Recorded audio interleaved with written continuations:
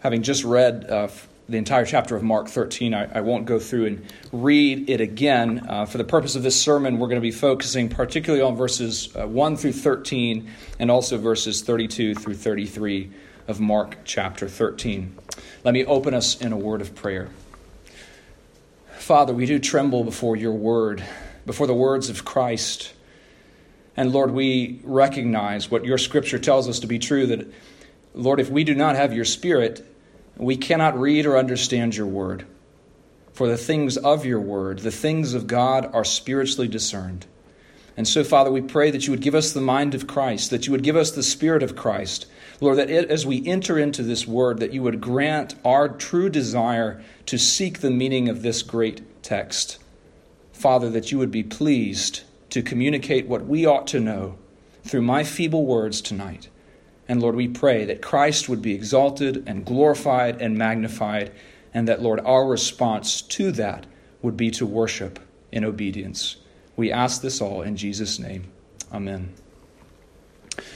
Well, this week as I was preparing for this sermon, I was listening to Dr. R.C. Sproul's treatment of the Olivet Discourse. And he began his sermon with these words in his characteristic gravelly voice.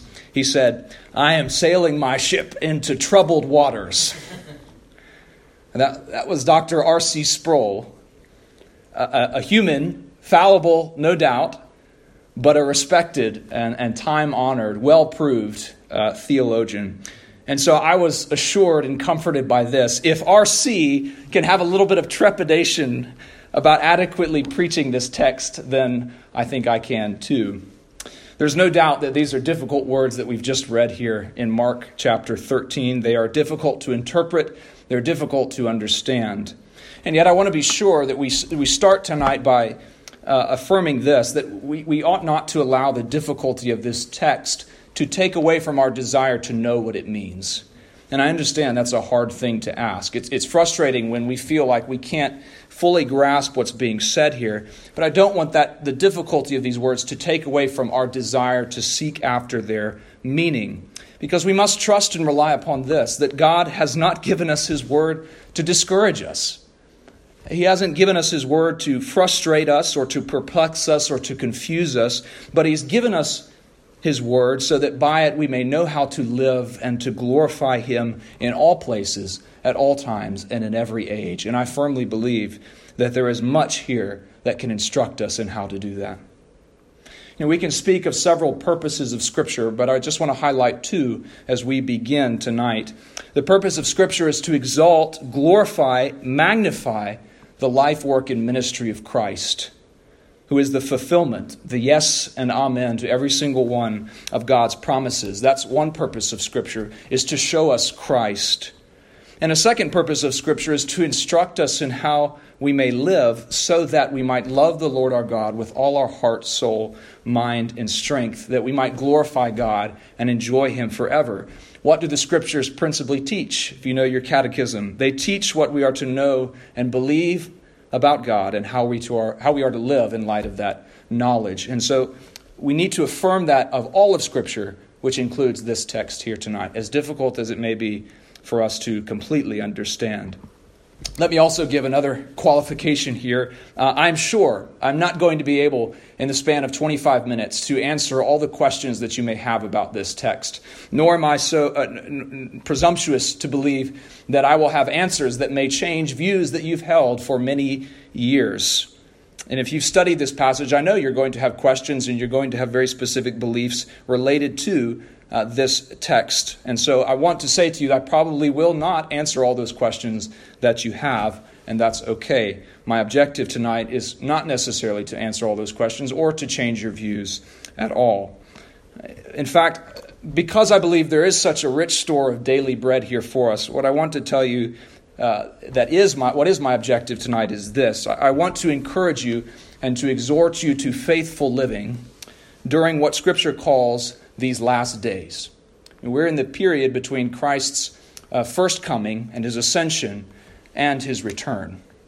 What we often call the already not yet. The period between Christ's first coming in which he inaugurated his kingdom and as we await when he returns to finally consummate and establish that kingdom. So we're in the midst of that period now, and I believe that this text particularly speaks to how we might live faithfully in the midst of that time. I think it's inevitable that our tendency is, when we come to passages like this, or we come to other passages that are colored with apocalyptic language and predictive prophecy, our tendency is to try to use these biblical texts as a kind of biblical horoscope, as it were, to try to answer the very question that the disciples themselves ask. When are these things going to take place? And that is the million-dollar question. What makes this text particularly difficult as well is that there are three prophetic events that Jesus addresses, and each of them are interconnected both in the text and also symbolically as well. Jesus predicts the destruction of the temple. He predicts the destruction of Jerusalem itself, and he also describes or predicts his return or second coming. So you have three events that are mixed into this text, and they're all connected. Adding to the difficulty of interpretation is the fact that Jesus actually doesn't answer the question of when, but instead he gives warning about specific signs which will accompany these events. And so the challenge for us is understanding which specific event Jesus is speaking to in each verse, and which signs will particularly accompany that specific event. And again, because these events are connected, it can be difficult to untangle them. Let me give you, just to be straightforward with you, my general conviction about this text. I believe that this text presents very specific prophecies. Prophecies, many of which have already been fulfilled. But this text also combines those predictive prophecies with enduring exhortations to faithfulness that very much apply to us today. Let me explain a little bit more what I mean. You see, Jesus predicts the destruction of the temple. And we know, of course, that this prophecy has been fulfilled because it was destroyed in AD 70 by the Romans. The very stones of the temple were leveled, they were burned, and they were thrown down, fulfilling Jesus' words here in verses 1 through 2. The destruction of the temple ended the sacrificial system, as John mentioned this morning, which was necessary. It needed to happen, according to the author of Hebrews, so that the high priesthood of Christ would finally and forever be established as the only means of atonement, the only means of mediation, so that his sacrifice would be exalted. And I do believe that any reestablishment of the temple and reinstitution of the sacrificial system would actually violate the significance of Christ's priesthood. The sacrificial system ended with the destruction of the temple so that Christ's ministry and mediation would be exalted. Now, as John said this morning, the period between Christ's ascension and the destruction of the temple was a period of transition in which, as the author of Hebrews again describes, he tells us, the former things were passing away. It was a period of transition. The old covenant system was becoming obsolete.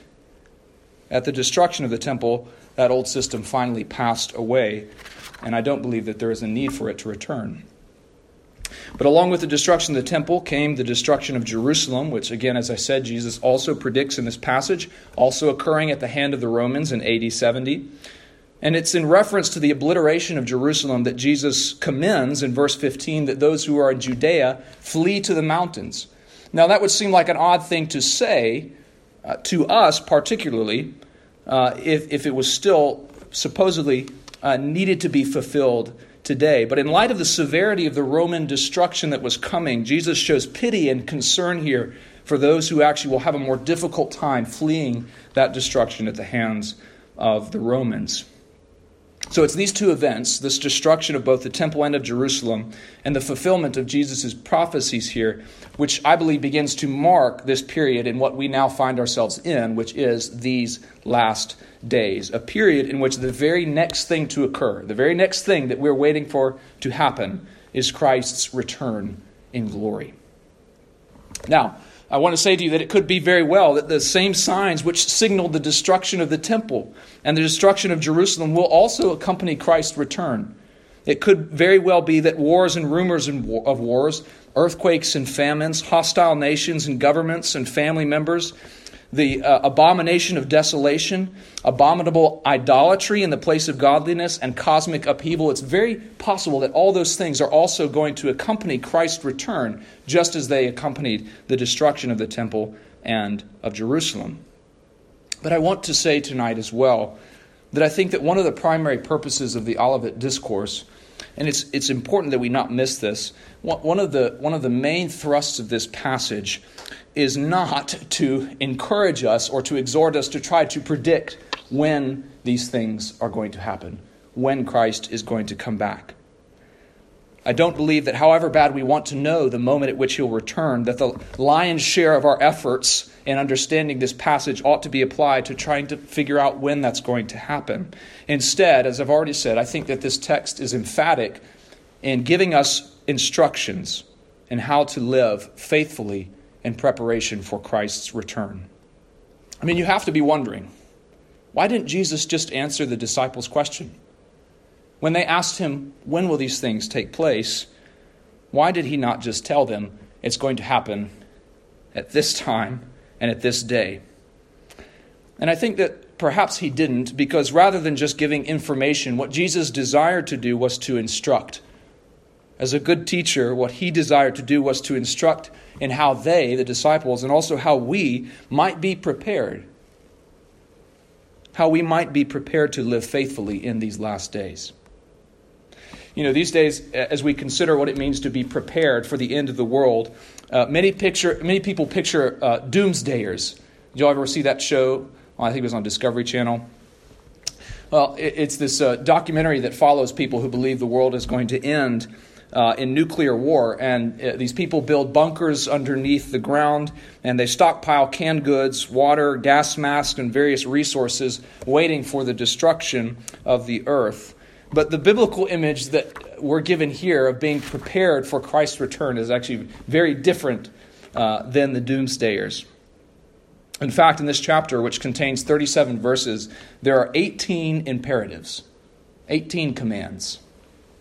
And none of them commend us to hunker down in bunkers with canned goods and stockpiled resources. None of them call us to come up with predictive philosophies that can tell us exactly when the world will end. What these 18 imperatives call us to, and if I could summarize this sermon, what these 18 imperatives call us to is faithful perseverance in the hope of Christ's return. Faithful perseverance in the hope of Christ's return. And that's the substance of this sermon. I'm not here to work out every detail of your eschatology or try to convince you that amillennialism is the way. I'm not here to tell you exactly when the world will end. I'm not here to try to convince you that we're on the cusp of the world's ending by comparing current events to this scripture. My objective, rather, is to encourage you and to weigh this fact, that Christ could return this very evening. And the question that we must answer is this: are we prepared for his return? Are we awake? Are we being faithful to the instructions given in this text? Are we watching? Are we waiting? Are we guarding ourselves so that we're not led astray into worldly philosophies? Are we patiently enduring the tribulations and trials of this world, patiently worshiping in spirit and in truth, waiting for our King to return in glory on the clouds of heaven? Are we ready for Christ to come back? What can frustrate us about this text is that there's both certainty and uncertainty here. And what's uncertain is that we do not know the exact timing and moment of Christ's return. Jesus declares in verse 32, concerning that day and that hour, no one knows, not even the angels in heaven, nor the Son, but only the Father. And let me say briefly that this is not a statement by Jesus denying divine omniscience. He's not denying that he is the omniscient Son of God and second person of the Trinity. There's different interpretations. I believe particularly that this information very well could have been veiled from Jesus. But I think what he's saying to his disciples is that it's not my role here on earth as your teacher and rabbi to tell you and to disclose when the culmination of God's redemptive plan will occur. What I am here to do is to instruct you in how to be prepared for when that moment comes. And that uncertainty, it may frustrate us. I don't know if it frustrates you, but it has frustrated me in the past because I wanted to know, like the disciples. But it's not meant to frustrate us. It's meant to motivate us. It's meant to cause us to consider the way that we live in light of the fact that Christ could come back suddenly at any moment. And this is what's certain about this text. If there's much that's uncertain, and if there's much that's debated, what is not debated and what is certain is this fact, that Christ is coming back, that he will return, and that his return could happen at any moment. I like to think of it this way, that the very next event on the plot line of redemption is Christ's return. And so I think that for tonight, what we ought to do is that we ought to concern ourselves with that fact. We ought to concern ourselves with what is certain and how we are to live in light of that certainty. Because Christ is coming back, and that is certain, here's how we are to live. I want to give you some of those instructions. Verses 1 and 2 begin with this principle, which is certainly applicable for us today. It says this: do not be captivated by earthly glory. Do not be captivated by earthly glory. As the disciples are exiting the temple here with Jesus, they marvel at its glory and its splendor. One of the disciples says to Jesus, "Look, teacher, what wonderful stones and what wonderful buildings." Now, I know it's hard for us to kind of visualize the temple, and so it's hard for us to consider how really marvelous it was. Let me give you a description just of the stones from first century Jewish historian Josephus, which maybe this will help us to picture how massive and wonderful this building was. Josephus describes the stones which made up the temple, the stones that the disciples are marveling at here, and he tells us that these stones were approximately 60 feet long, 11 feet high, which is taller than David, if you can believe it, 8 feet deep, and nearly 1 million pounds in weight. 60 feet long, a single stone. The temple itself took up approximately 35 acres. The temple building took up 35 acres. This truly was a wonder of the ancient world. And from an earthly sense, it was certainly deserving of awe and wonder. And though the disciples probably had seen it many times, no doubt they had reason to marvel at it as they're exiting the temple here. But what is Jesus' response? He says to them very plainly, "Do you see these buildings? You see this temple? There will not be left here one stone upon another that will not be thrown down." Now we need to recognize how shocking that statement would be. If you're standing next to a stone that's 60 feet long, 11 feet high, 8 feet deep, and 1 million pounds, to be told that these stones are going to be thrown down, it would seem like an outrageous thing to say. Yet as history records, that's exactly what happened. These massive stones were thrown down and destroyed. Now, the temple for the disciples represented not simply an incredible building to marvel at, but it was their way of life. It represented the establishment of the nation of Israel. It was their distinctive, it was their marker of identity as the people of God. And so I'm sure they were convinced that this structure would surely last the ages. Perhaps if they'd known their history, the fact that this was Herod's temple, not Solomon's, they would not have put such trust in it. Jesus reminds them here that this structure will not endure. In fact, what's really amazing is that Jesus contrasts the impermanency of the temple with the permanency of his words. Now that's important. In verse 31, Jesus says this. He's just told them in verses 1 through 2 that this temple will be destroyed. The stones will be thrown down. In verse 31, he says this: "Heaven and earth will pass away, including the temple, but my words will not pass away." Jesus is contrasting what is permanent, what is everlasting, what will endure, and what will not. And I believe that Jesus is directing the disciples' attention, as well as our own, away from what is earthly towards what is heavenly. Away from that which may to us appear to be true to what is actually true. And what's true is this, that this world is not our final home. It will pass away. And we can all confess together that we're easily tempted to lose sight of this fact. And I know this well. We're consumed with busy tasks. We're consumed with building our lives and careers And though we might affirm the witness of Scripture in our hearts and minds when it tells us that we ought to think on heavenly things, to set our minds on things above, to set our minds on Christ who's seated at the right hand of God, although we want to affirm that, yes, we do that, it's another thing, it's another challenge altogether to actually put that into practice. I do believe we're tempted to put too much stock in the world around us, to base our hope on what we can see, what we can achieve, what we can build, what we can gather, the experiences that we can enjoy, the success that we can build, rather than considering that all these things will pass away. Too often we long for mansions of glory here, rather than awaiting the mansions of glory that await us in heaven. And we labor hard to build those mansions here, forgetting that they will not endure. Jesus commends his disciple here not to put their hope and trust in what is earthly. Don't be captivated by what's earthly, but to put their hope and their trust in the promises of God, the words of God, which, as he says, will not pass away. The disciples, as I said, no doubt believed that the temple was intrinsic to their identity. It was what identified them as the people of God. But another thing that Christ is doing here, by not only lifting their eyes from what is earthly to what is heavenly, but he's showing that this is a definitive change in the story of redemption, because no longer are you going to identify with the temple as a building. Now you're going to identify with Christ, who is the new temple. John makes this clear in his gospel when he gives us that nice parenthetical note to say that when Jesus was speaking of the temple, he was talking about his body. And so now, no longer are the people of God, including us and the disciples, identified by their association with the temple, but now, through faith, we become the temple of God, in which Christ Jesus is himself the very cornerstone.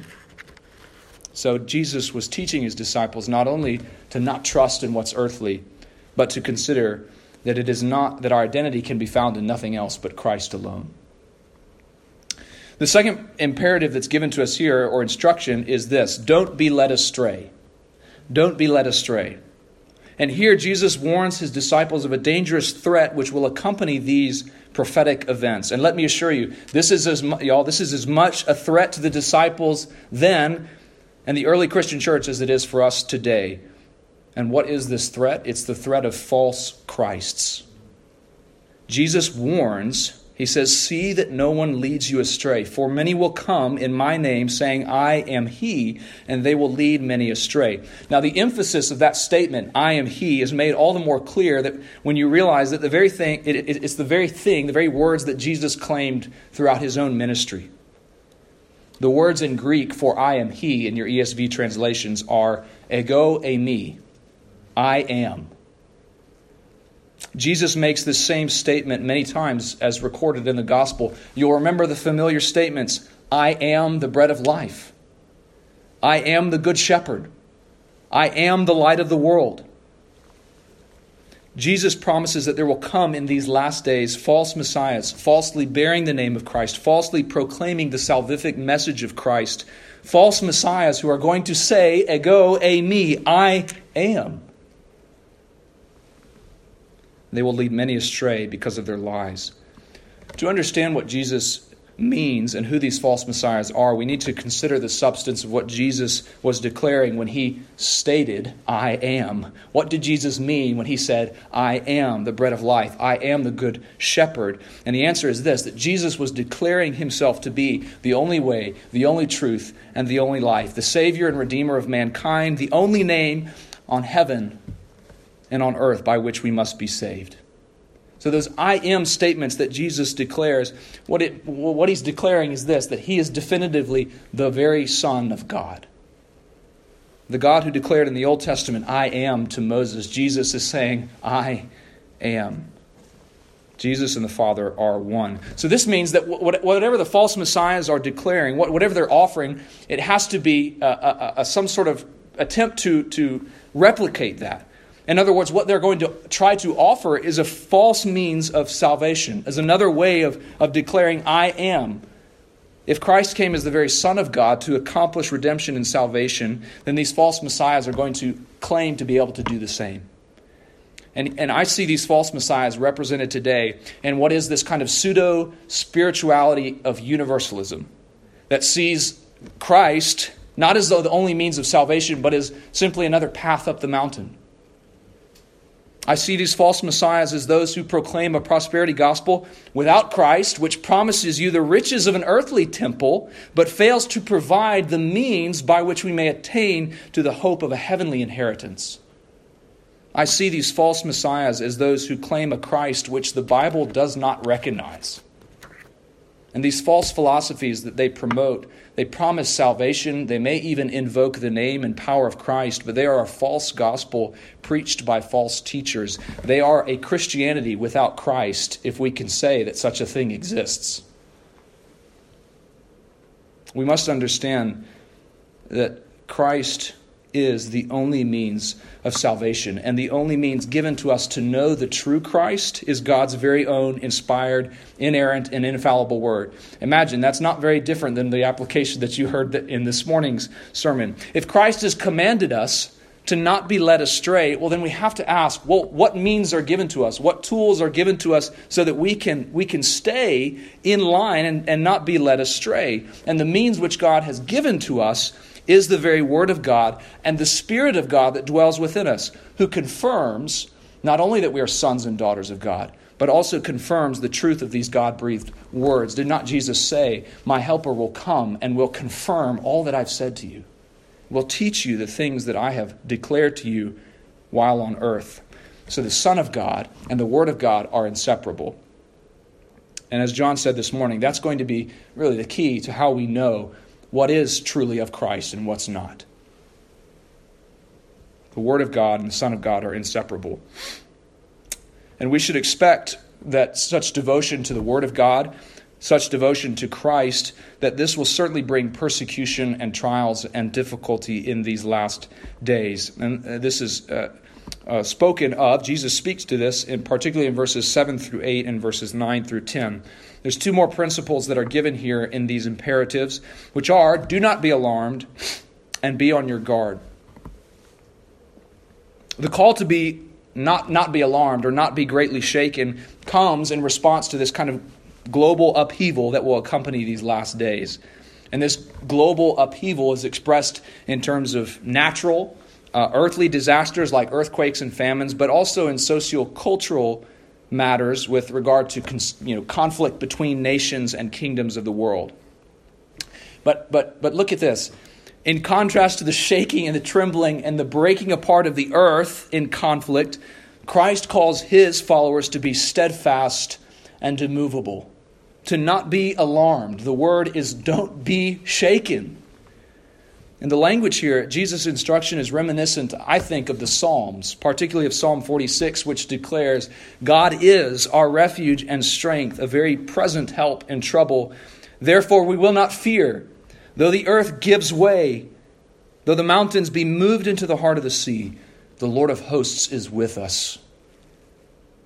We might also think of Psalm 62, which we've read for our confession, which declares, For God alone, O my soul, I wait in silence, for my hope is from him. He only is my rock and my salvation, my fortress. What does it say? I shall not be shaken.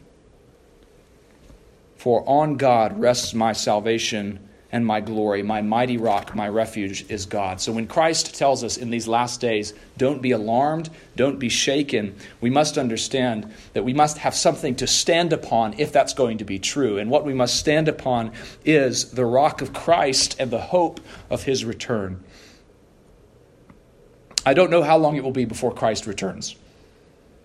From the day of Christ's ascension until now, we've seen and experienced much of what this passage describes. The tumult of a broken world, a brokenness that's expressed in destructive natural disasters and terrible world wars. And more of this may come. In fact, I think we should expect it to. And yet, even now, as we stand upon what could be the precipice of World War III, our call to faithfulness remains the same. We are to trust in the Lord our God and to stand upon the rock, and that rock is Christ. For it is in standing upon Christ alone that we can declare with confidence, we will not be shaken. Christ himself says to us, hear these words again. Let them hit your heart anew. Let not your hearts be troubled. Neither let them be afraid. For in this world you will have trouble, you will have tribulation. But take heart, for I have overcome the world. So let us in these last days take heart, just as Christ has said, knowing that Christ is the ultimate victor. He already has, and he certainly will overcome this world. So don't be alarmed, Christian.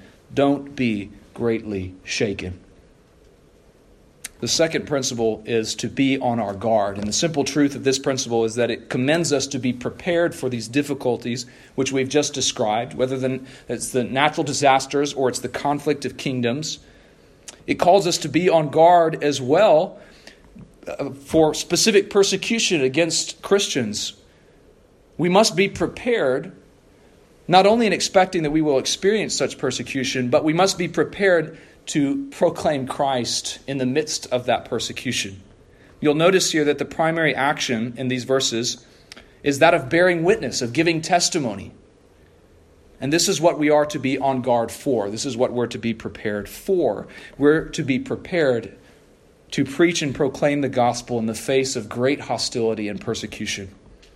Not only as we receive it from kings and governors, but even from our own families. And I think we all know that's a lot more difficult. This, as it's described in verse 12, paints a picture of family members giving other family members over to death. Are we willing, for the sake of the gospel, to accept such a fate? We're promised, for Christ's sake, for Christ's name, that we will be hated by all, and that all, Christ tells us, can include our very own family members. And this should not seem strange to us. If you look at both the gospel accounts of Jesus and his betrayal and crucifixion, and if you go to the book of Acts and you look at the ministry of the disciples, you'll see that both Jesus and his disciples endured this very same persecution. And so why should we, bearing the same charge and responsibility that they were given, expect anything different? Be on guard. Be prepared. Not only to face that persecution, but to face it boldly and faithfully and proclaim the gospel. Our role, no matter what the earthly circumstances are, is to proclaim and preach the gospel and witness to Christ. So, brothers and sisters, if you find yourself in the next few months, in the next few days, on a plane that's going down because it lost an engine, stand up and proclaim the gospel. If you're serving in a hospital ER during a pandemic, proclaim the gospel. If you're fighting on the front lines of battle in a distant European country, namely Ukraine, proclaim the gospel. If you're on trial at the hands of your government for proclaiming the gospel, proclaim the gospel to your prosecutors. In conversation with your family members, preach the gospel. This is our great imperative, our great instruction for these last days. Regardless of your eschatological views, I think we can all agree this is our charge and we must take hold of it. The end goal of our faithful living in these last days is to faithfully proclaim the gospel of Christ until he comes again. And with great encouragement, and we'll end on this final point, I remind you, as Jesus does here, that when we stand to proclaim the gospel in those situations, in the face of great difficulty and persecution, we do not stand alone. When we rise to speak, we're told that it's not us who speak, but the Spirit of God who will speak through us, who will give us the very words. Proclaim the gospel, trusting, relying, and leaning hard on the shoulder of the Spirit of God in the present hope of Christ's imminent return. Just consider for a moment how wonderful and glorious it would be to be found proclaiming the gospel at the very moment that Christ comes back. To be having a conversation with someone, speaking of the glory of Christ at that moment when he comes to stand upon the Mount of Olives which he once sat upon, to see it split in two. His return is certain. Christ will come again. And the question that we must answer, as I asked you in the beginning of this sermon, is, are we prepared? Let us take these instructions that we've been given seriously. I want to end by asking a question that the Apostle Peter also once called his church to consider. He says this: what sort of people ought we to be in light of these things, in light of the promise of Christ's return, and in light of the passing away of all that is old and the coming of all that is new, in light of the establishment of the kingdom of God and the new heavens and new earth, when this earth will pass away? What sort of people ought we to be? I hope that in receiving these instructions from Christ tonight, you may reply to that question just as Peter does. We are to be a people whose lives are marked by the persistent pursuit of godliness and holiness. May we be those who live faithfully in these last days. Go and do this. Do not be captivated by earthly glory. Do not be led astray. Do not be alarmed or shaken or fearful, but be prepared and be on guard. Boldly proclaim the gospel in every circumstance, trusting and leaning upon the Spirit of God as you faithfully endure and persevere unto the very end. My prayer tonight is that we would be such a people, worthy of the calling of God in Christ Jesus and faithful to the very end. Let's pray. Father, we ask a simple but profound prayer that you would help us to be faithful to these words. That, Lord, you would help us to internalize these instructions that you have given to us, Lord. That we would be faithful in these last days. That, Lord, we would live in light of the fact that you could come at any moment. May we be prepared. May we be awake. We ask it in Jesus' name. Amen.